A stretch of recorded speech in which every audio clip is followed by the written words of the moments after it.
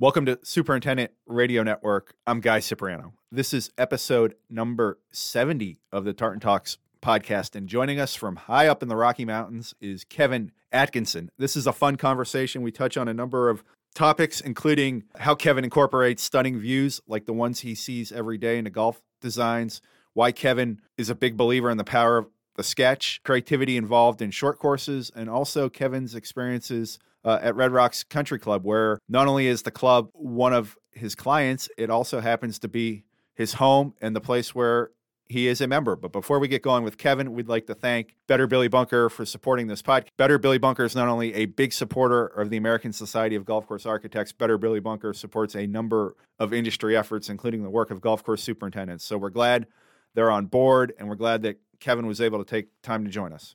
Well, Kevin, thanks for joining us. It's awesome to have you on the podcast. And the first question I have here is that I heard that there was a little golf match played in California between Team Atkinson and Team Staples. For those that listen to Tartan Talks, Andy was our first guest way back when. Who won the match, Kevin, and how much fun was the match? Oh, my gosh. The match was so much fun, and it made it so much better that Team Atkinson just took Team Staples to town. We didn't just win, we won big. So that was like really fun for me. Andy and I are really good friends. We actually collaborate a little bit together, and we have a great relationship. But we are certainly competitive on the course and always have our own little matches at our ASGCA events, and they're close. So it was fun. We had a collection of great clients and superintendents that joined us, and we just had a great time. But Team Atkinson definitely came out on top. I've noticed that you have collaborated with architects in the past on projects, and you're even collaborating with some now. What type of, I know it's a competitive business, but what type of relationships do you have with your fellow ASGCA members, and how does it help when you can involve multiple ones in the projects at some times? Yeah, that's a good question. I think that's one of the benefits of the ASGCA. While we all do compete against each other, you do form friendships with people and like-minded architects or just inspiration amongst each other. And there are all kinds of opportunities to work with your fellow competitors. And I have done that quite a bit. Jeff Brower and I were working on something for the University of Nebraska and Lincoln, Andy Staples on a number of projects, Tom Clark currently in Oklahoma, Forrest Fezler, who he wasn't in the American Society of Golf Course Architects, but he was Mike Strantz's partner. He and I did a lot of things together. And then, of course, I had a longtime business partner, Rick Phelps, that I worked with. That we just recently decided to go our separate ways, but it was nothing but positive, and I have nothing but respect for Rick. So that I've worked with a lot of different golf architects over the years, for sure. Yeah, Forrest Fezler unfortunately passed away not too long ago. He was quite the personality, from what I understand, and quite the architect. Describe your work with him, especially at Monterey Peninsula Country Club, and what did you learn from him? Oh, man, that's a choke-up moment for sure. Forrest became such a good friend of mine, and I was with him, probably in his house, not more than a couple of days before he passed away, with he and his wife. And yeah, he had an incredible eye for golf and an incredible eye for architecture as well. Obviously, for those that don't know the story of Forrest, he played on the PGA Tour for 13 years, and he was probably most known for wearing shorts at a U.S. Open as a kind of mini protest to try to help the caddies not have to wear their hot jumpsuits in the hot weather. So anyway, that got all kinds of news, obviously. But Forrest's eye out on the golf course, especially, the projects we ended up working on were primarily his old partner, Mike Strantz's project. And the one we did the most work was Monterey Peninsula Country Club, the short course. And walking around with him felt like it was an encyclopedia of knowledge into what he had learned or worked with Mike Strantz. And so I just walked and listened a lot and learned. I've had the utmost respect for Mike since the beginning of my career back in the mid '90s. Always was a fan of his boldness and his the shapes that he was able to create and his landforms and his art. His art is incredible. Maybe the best golf course artist that will ever live. I mean, he was phenomenal.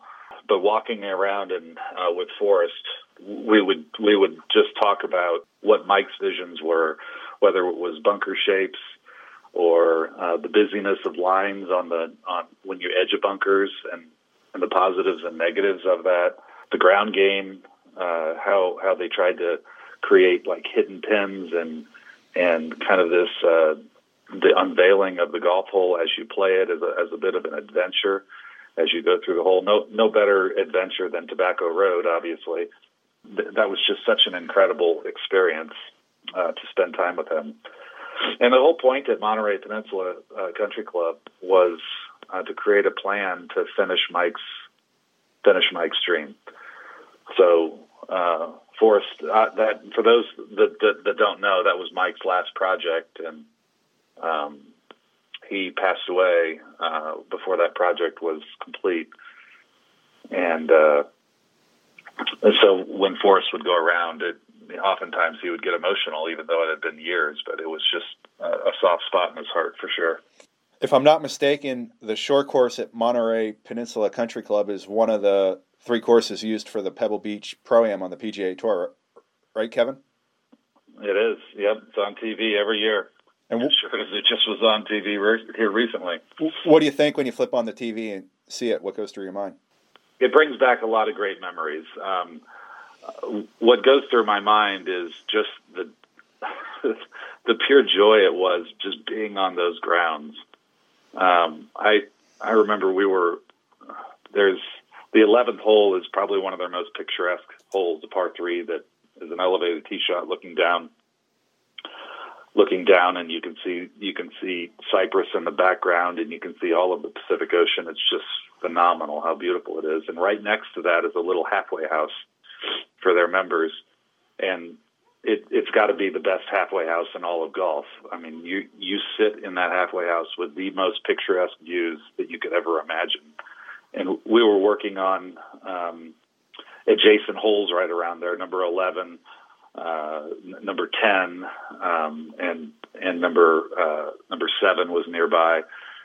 And so I kind of, as the guys were working out in the field, I also kind of set up my laptop in that little halfway house, and I would be, doing some sketching or doing some working with the view of the Pacific in the background. And I'll never forget that. I'm like, this office is the best office ever. And so when it's on TV and you see those capturing views, it brings me back to those times with Forrest and just walking the ground and listening to him talk and us share ideas about how can we complete Mike's vision out here to get the last remaining things that just didn't get done the first go around. You bring up a great point about views, and you live and do a lot of work in the Mountain West, which is one of the most scenic parts of the country. How do you, as a golf course architect, work views into your design, and how important is it to get those right when you're routing a golf course or renovating a golf course? Well, it's a good one. Yeah, obviously, working in the Rocky Mountains, the views are stunning in every direction. For the most part. And yeah, when you have a 14er in the background or a snow-capped peak and it's maybe it's the namesake for the golf course, or maybe it's just a spectacular view. You like to look at those views when you're playing the hole. So specifically when you're routing a course and they don't really capture the views, whether it's a new course or even a renovation, I try to always show off the club's most prized assets, and out in the Rocky Mountains, oftentimes the most prized asset can be the surrounding views, or at least that's one of them.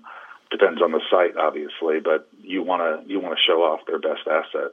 My home club in the Denver Front Range, Red Rocks Country Club, we've tried to do that. That's been one of our calling cards. Is always remembering what our best asset is, and that's the beauty of our natural surrounds. So it might be golf architecture related. It might not be golf architecture related. It might just be exposing a beautiful rock outcropping or a view down a valley that's adjacent to a green while you're putting. But if you can capture those experiences while you're playing golf, that's you want to do that. I've never lived in one of those places, Kevin. Does it ever get old looking at those views? Do you ever become immune to them and just not even notice them?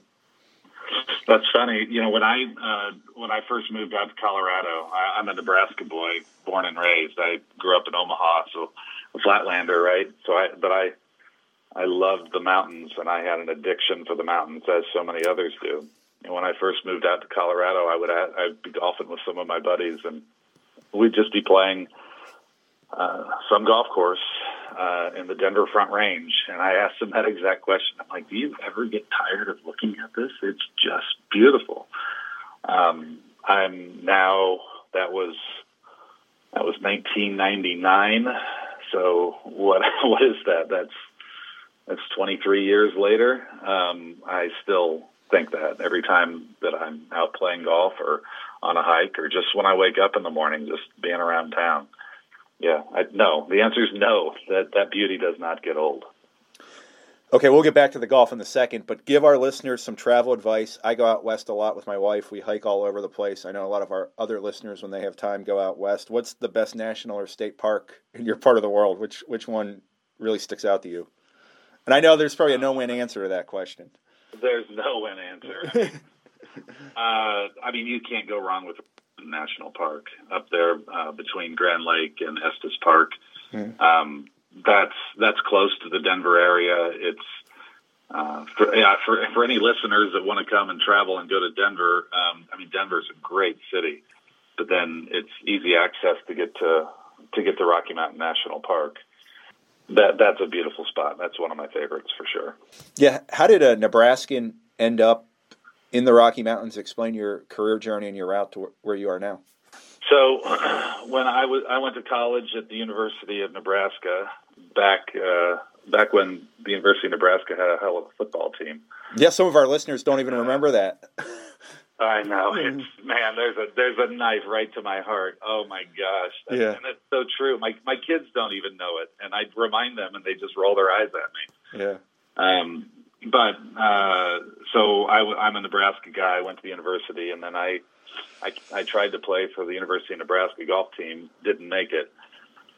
And I probably went home and pouted to mom and dad, and kind of, oh, poor me, 18-year-old syndrome. And but I was always into art and architecture. I was in architecture college, and I had this aha moment that somebody has to design golf courses. And so from that point on, I'm like, I want to be a golf course architect.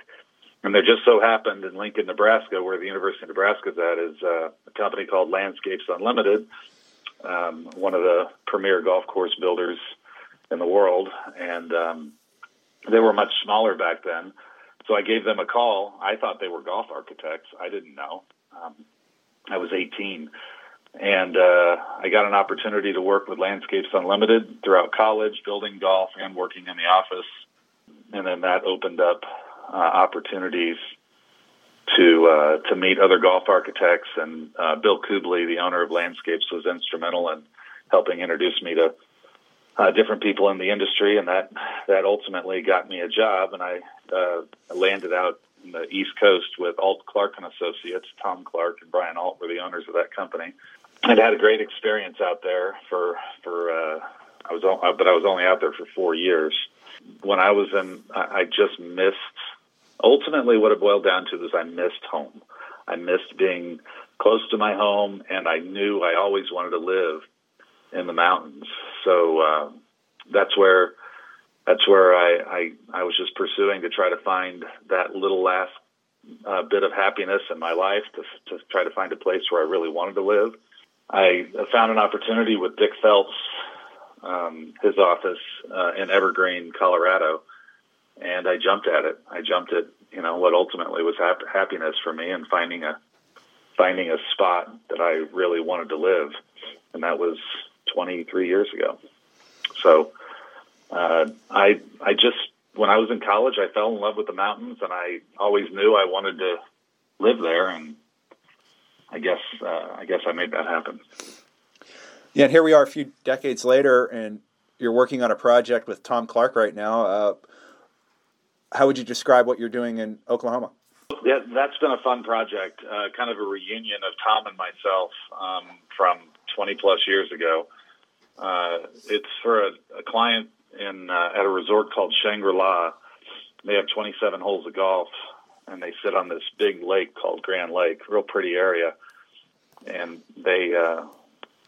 we're building an 18-hole par 3 course on a piece of property that's got a lot of topography to it and a lot of interest to it. So we're creating what I believe is going to be an incredibly dynamic and fun par 3 course. We're calling it the Battlefield, and we're the owner of the resort, Eddie Gibbs, is a collector of World War II memorabilia. He has all kinds of historic pieces, but he just opened up another amenity at his resort called the Anchor, and it's got this giant anchor from an old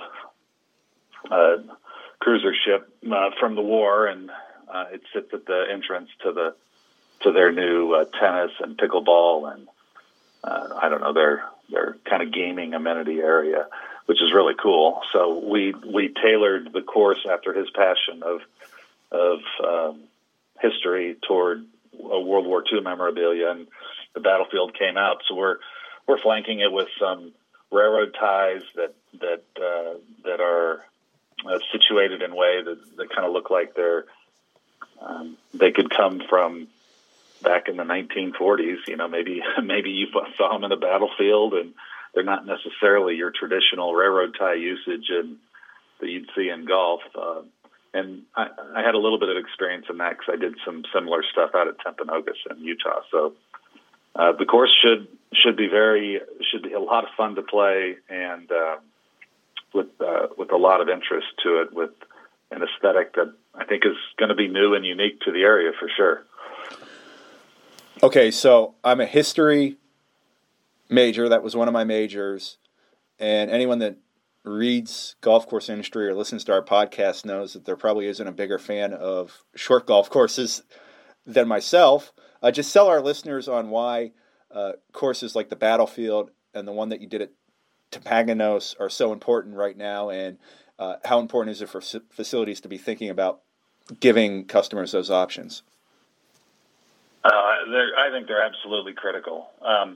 So like the course at Shangri-La, mm-hmm. They already have 27 holes of regulation golf. So this is a course that's not all that different than what they have up at the 17-hole little par 3 course up at Sand Valley, if anybody's ever played that. But it'll attract a good golfer.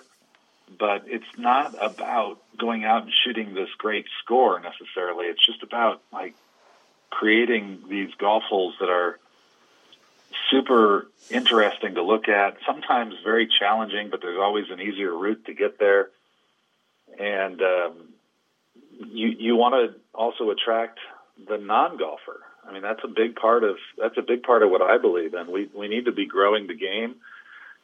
And for years, par 3 courses were just dubbed like a beginner's golf course, and they were so dumbed down that they didn't have any visual interest, and they didn't have any a lot of them didn't have a lot of architectural merit or anything that says, oh, I got to go back and play that again. So what we did out at Timpanogos and what we're doing at Shangri-La and other short courses that you'll see at, whether it's at Bandon or Pinehurst, or heck, right out here, they've got a little short course out at Ballymeal in Colorado. You want to capture the golfer that doesn't play all the time, but they can go and enjoy a golfing experience that is still exciting and fun to see and creates some drama and interest. And maybe there's a hole that funnels down toward the pin, and they have a chance of getting a hole in one, or heck, it could be their 4th chip shot. and it still just funnels down toward the pin, and it gets them a little bit of excitement, along with there has to be some aesthetic drama, though, to the golf course, some beauty, and every hole you stand up on has to ring true and just kind of say, all right, on to my next adventure. So I kind of attribute it to, this may sound silly, Guy, but when you're a kid and you're playing miniature golf and you're out with your folks and you cannot wait, you're so excited, you're kind of bursting, and you cannot wait to see the next hole. And you putt out on the second hole and you just run up to the third or the fourth or the fifth hole, and you go see all the holes, and you run back to mom and dad, and you're just exploding with excitement. Oh my God, you can't wait. We're going to hit it through this tunnel or whatever it may be on that course. If you can create that kind of excitement in golf where they just can't wait to get to the next hole. I'm not talking clown's mouth and all of that, but I am talking about such incredible intrigue in what you're seeing that you just can't wait to see the next hole. That transforms playing golf. That's just fun to walk around, let alone if you're walking around with a set of clubs on your shoulder. You're talking to that kid. He just happens to be 41 years old, 6'1", and runs home to a wife after playing those par 3 courses who could care less. Me too. I'm the same way. Although she's starting to get into golf, and had a chance to take her to Forrest Richardson's Mountain Shadows when we were out west, and for a beginning golfer to play a course like that, she doesn't realize how lucky she was. Oh, no doubt. Yeah, that's Forrest did a great job out there. Yeah. That's another great par 3 golf experience, and he had some unique features out there too. He had a little breather hole. I forget what he called it, but one of his holes was, I think it was a betting hole. He called it the forced wager. Betting hole. The forced wager. Exactly. That's right. So no, those things are fun, and more of that needs to happen, I think, in golf. How do you create variety and drama when all the holes are par 3s?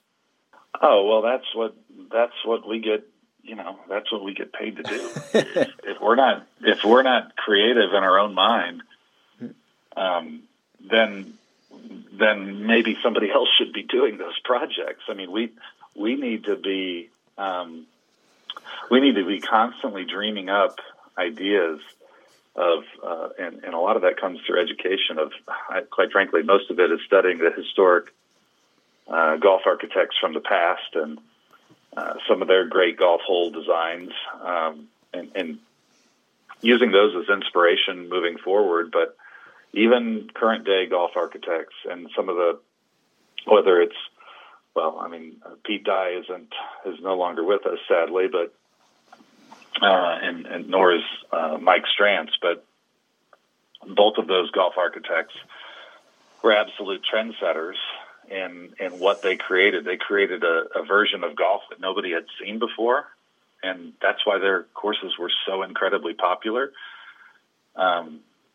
And we need to be doing more of that. We need to be thinking outside the box and using our materials around us, or the ground, or how we create golf holes, whether it's shaping or routing, or the greens complexes, and how the creativity of how those contours are set up and the ground game around them.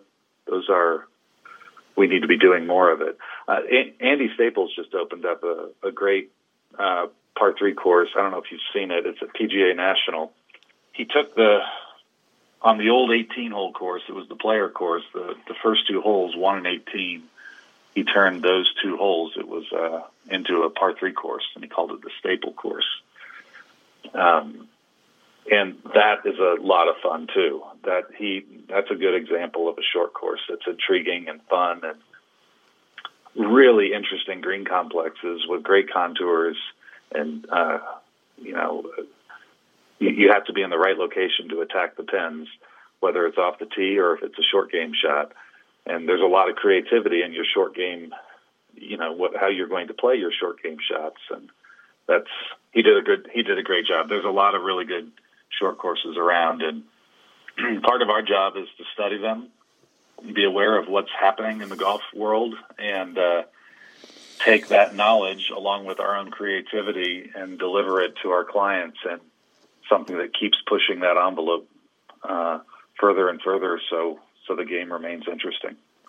Who knew when we had Andy on Tartan Talks #1 that he'd have a course named after him? So I think down the road we're going to have the Atkinson Alley somewhere.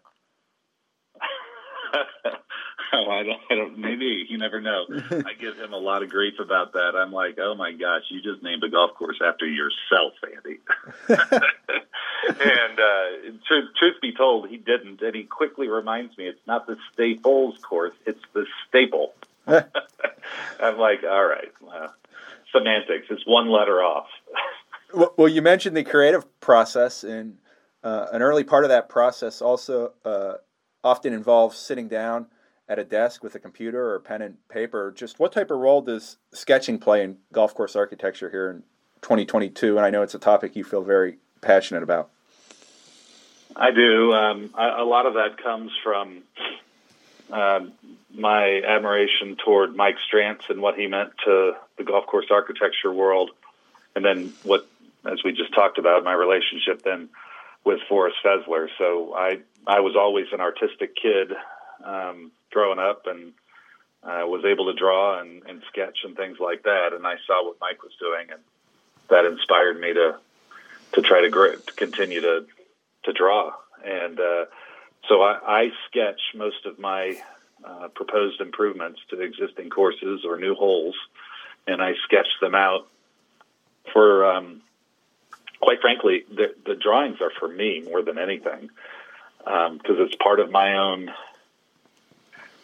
my own creative process of studying how bunkers may fit adjacent to greens, or how green slopes may appear from tees, and how the aesthetic looks from the tee box or up near the green, and how different parts of the green surface may unveil themselves to the golfer.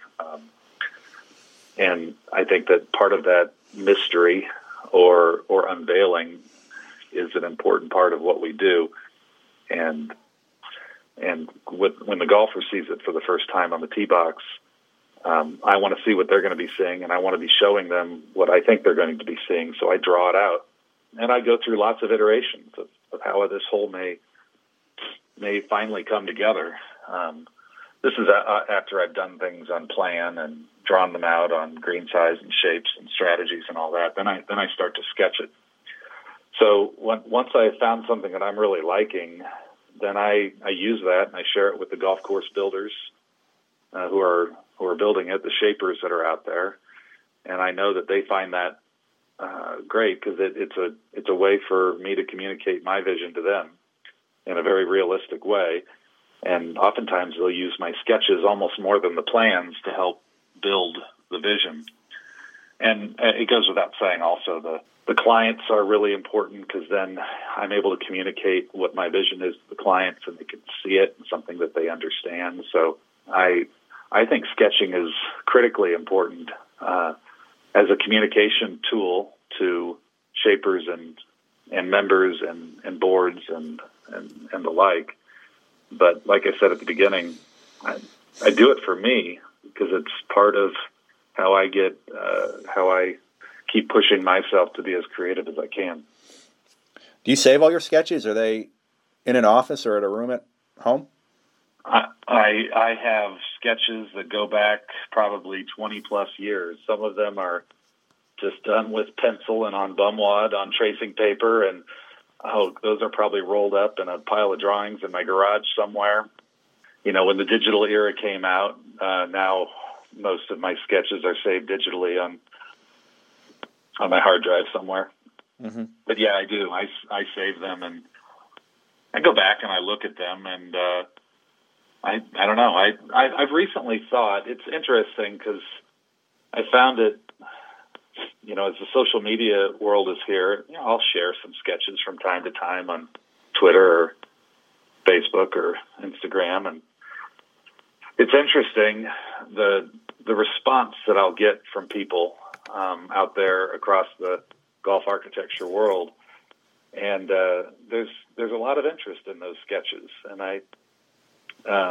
so yes, I've started saving more and more of them, and just to share.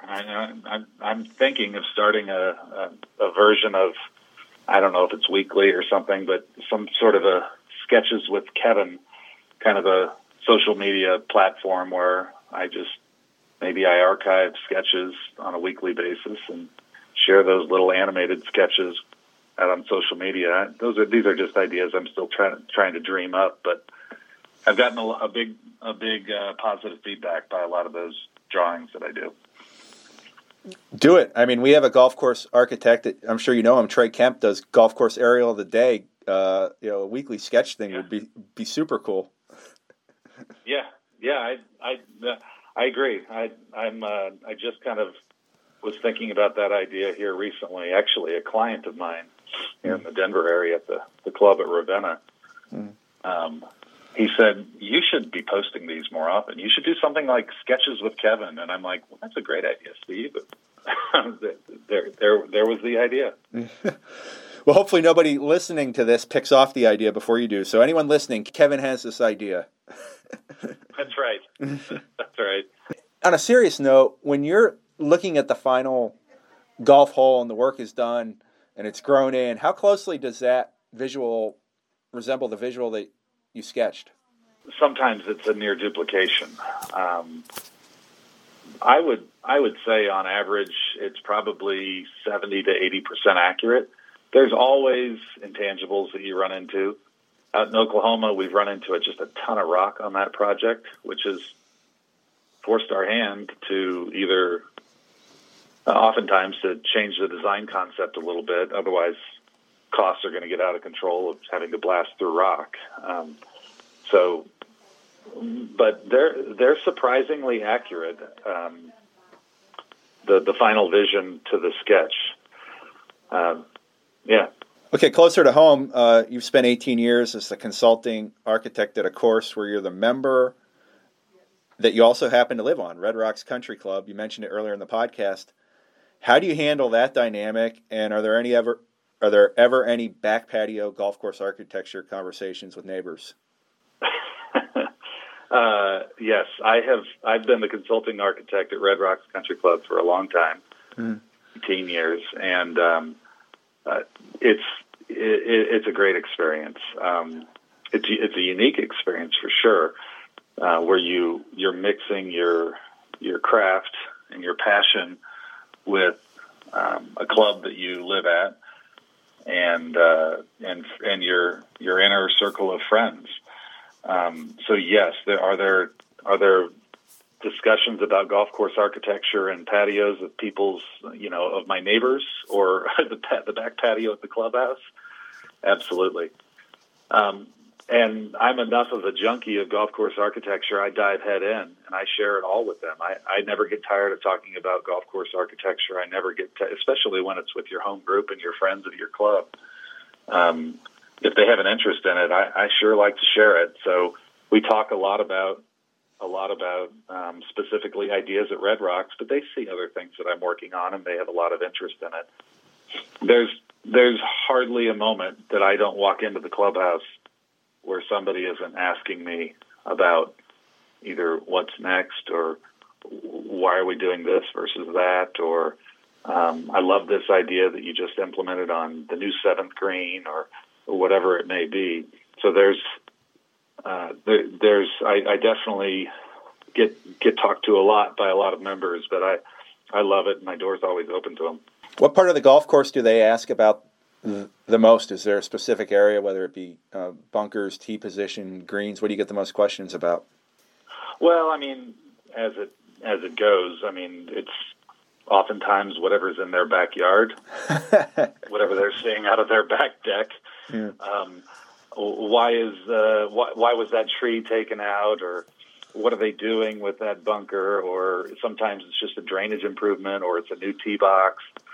Sometimes is this going to impact the safety of my home? Or sometimes I love the fact that you opened up the view and I never was able to see this before. So oftentimes it's kind of more what they're seeing out of their back patio in their home, which we're all that way. We're all protective of our own views out of our own backyard. So that's I would guess that's more than half of it. But then the other half is just relating to them how they play the golf course. So if we just got done, or we're just about done, rebuilding all of the greens and greenside bunkers out at Red Rocks. And it's going to be quite a transformation for the club, and that'll open this summer. So there's been a lot of interest in the contours and the greens and what they're all viewing as what is going to be a new golfing experience. And they're right, it is going to be a new golfing experience out there.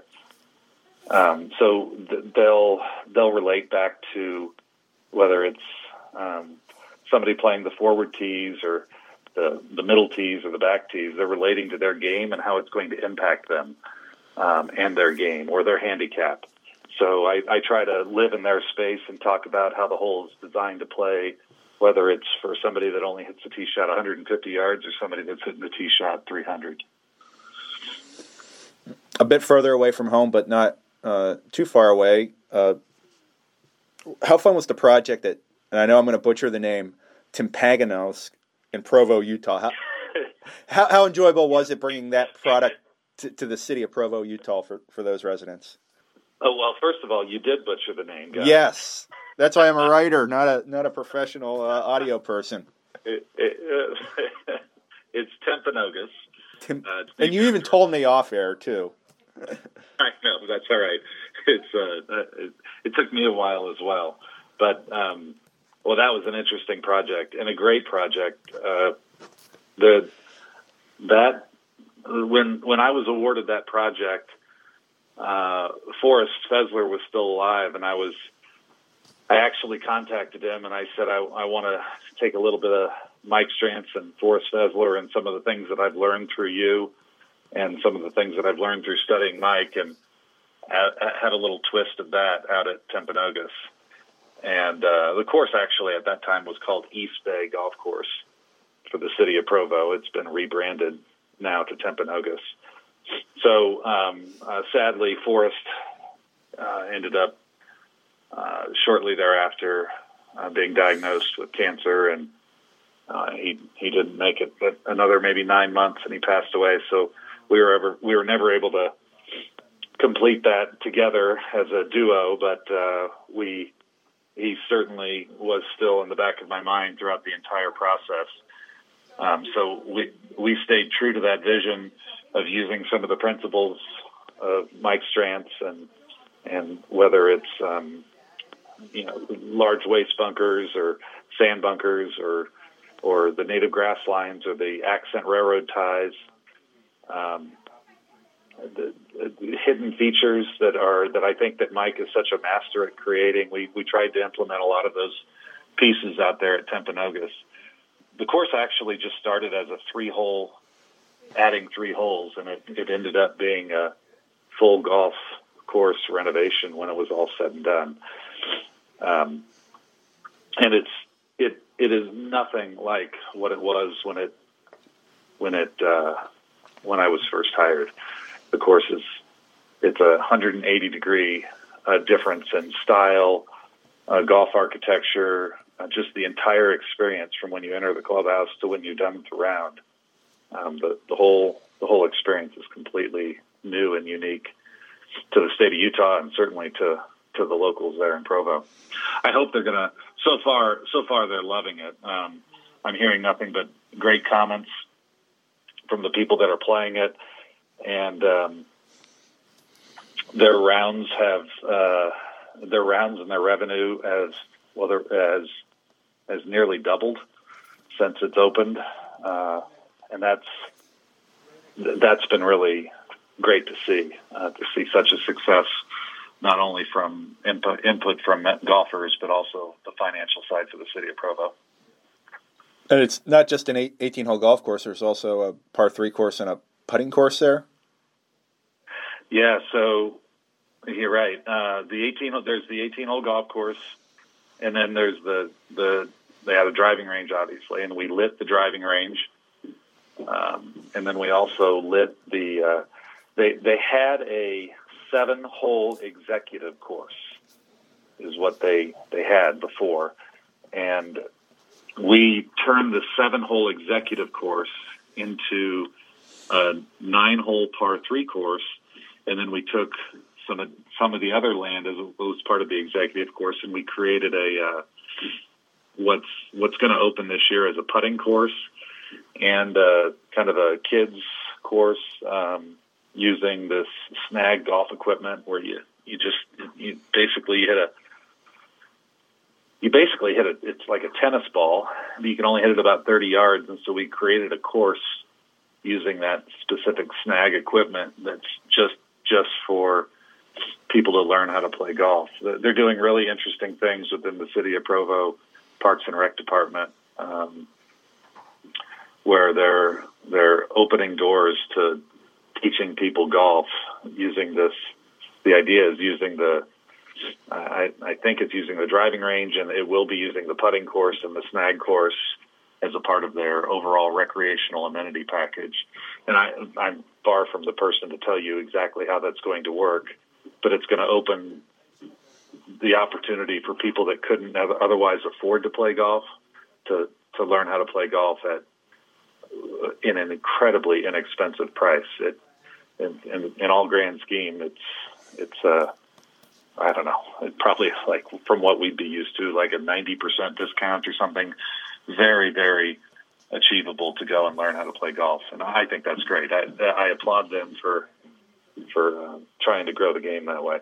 So I'm trying to visualize it. You sent me some pictures. It looks awesome. So in a way, you brought something inspired by Mike Strantz to the mountains, which has never been done. Right. I guess that's. I've never really thought of it that way, but you're right.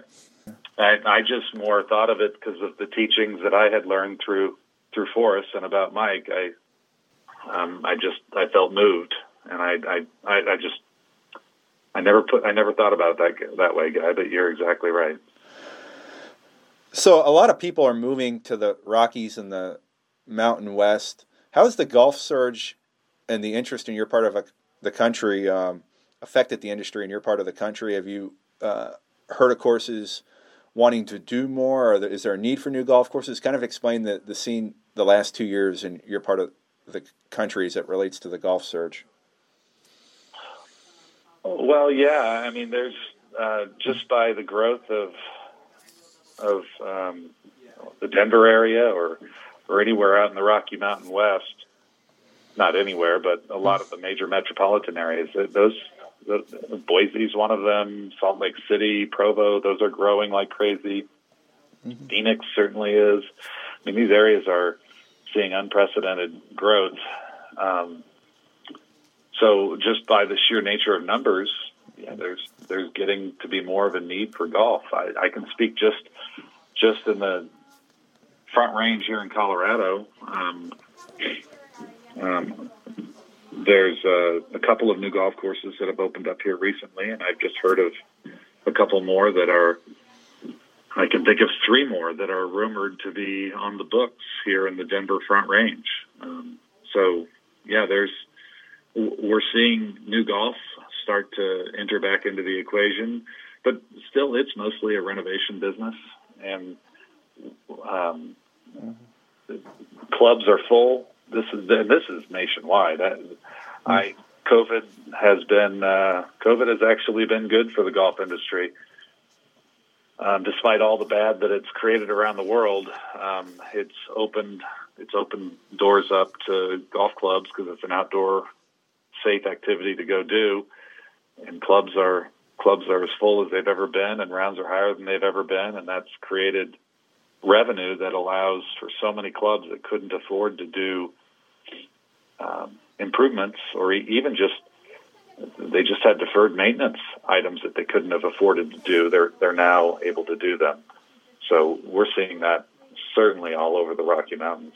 But I think that's nationwide. Don't you see that around wherever you're traveling to, Guy? Absolutely. I mean, I just had Bill Bergen and Trip Davis on the podcast, and there are all sorts of opportunities there in the Southeast and Texas and the part of the countries that they work in. It's a little bit slower here in the Midwest and the Mid-Atlantic and the Northeast. It's not quite like the Southeast with the level of activity, but there's a lot going on in a lot of different places that wasn't going on 6 or 7 years ago.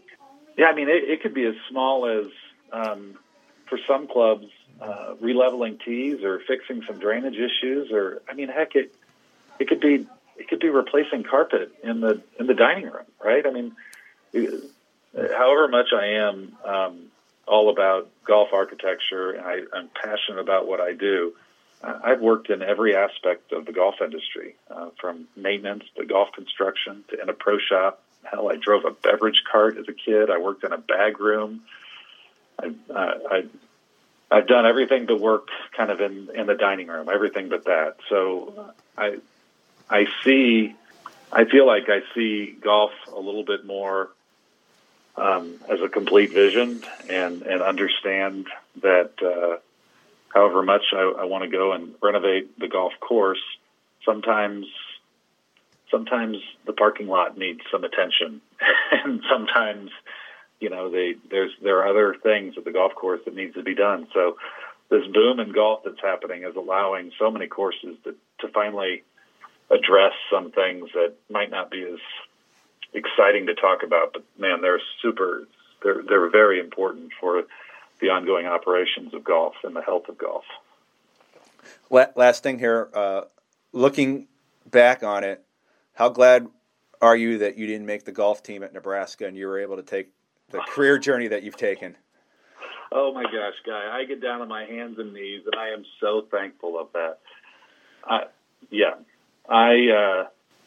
God was looking over me for sure. He was saying, Kevin, you're going to go out there and shoot an 82 today, and that golf coach is going to say, we don't have room for an 82 golfer on our golf team.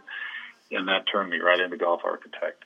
That was the best thing that ever happened to me. I still love the game, still passionate, still like to compete from time to time. But, man, golf architecture it is addictive. It's all I think about, and I love it. Yeah, I'm thankful every day. Well, Kevin, this was an awesome conversation. It is always a joy to speak with a person that is just as passionate as you are about your work. And good luck on your projects you have going on, and good luck on your future projects. And it sounds like a lot of exciting things are happening in your world. Yeah, that's great, Guy. I appreciate it. I appreciate the time and love being on it. And I'm sure I'll see you out on the golf course sometime near. Maybe it's at an event, at an ASGCA event, or maybe it's up in your neck of the woods. But I really do appreciate the time, Guy. It's been a joy. Well, right after I get out of our podcast studio, I'm going to go on the internet and look for flights to Provo, Utah. You got me sold on making that trip. Let me know. I'll go meet you out there. Thanks for the time. All right. See you guys.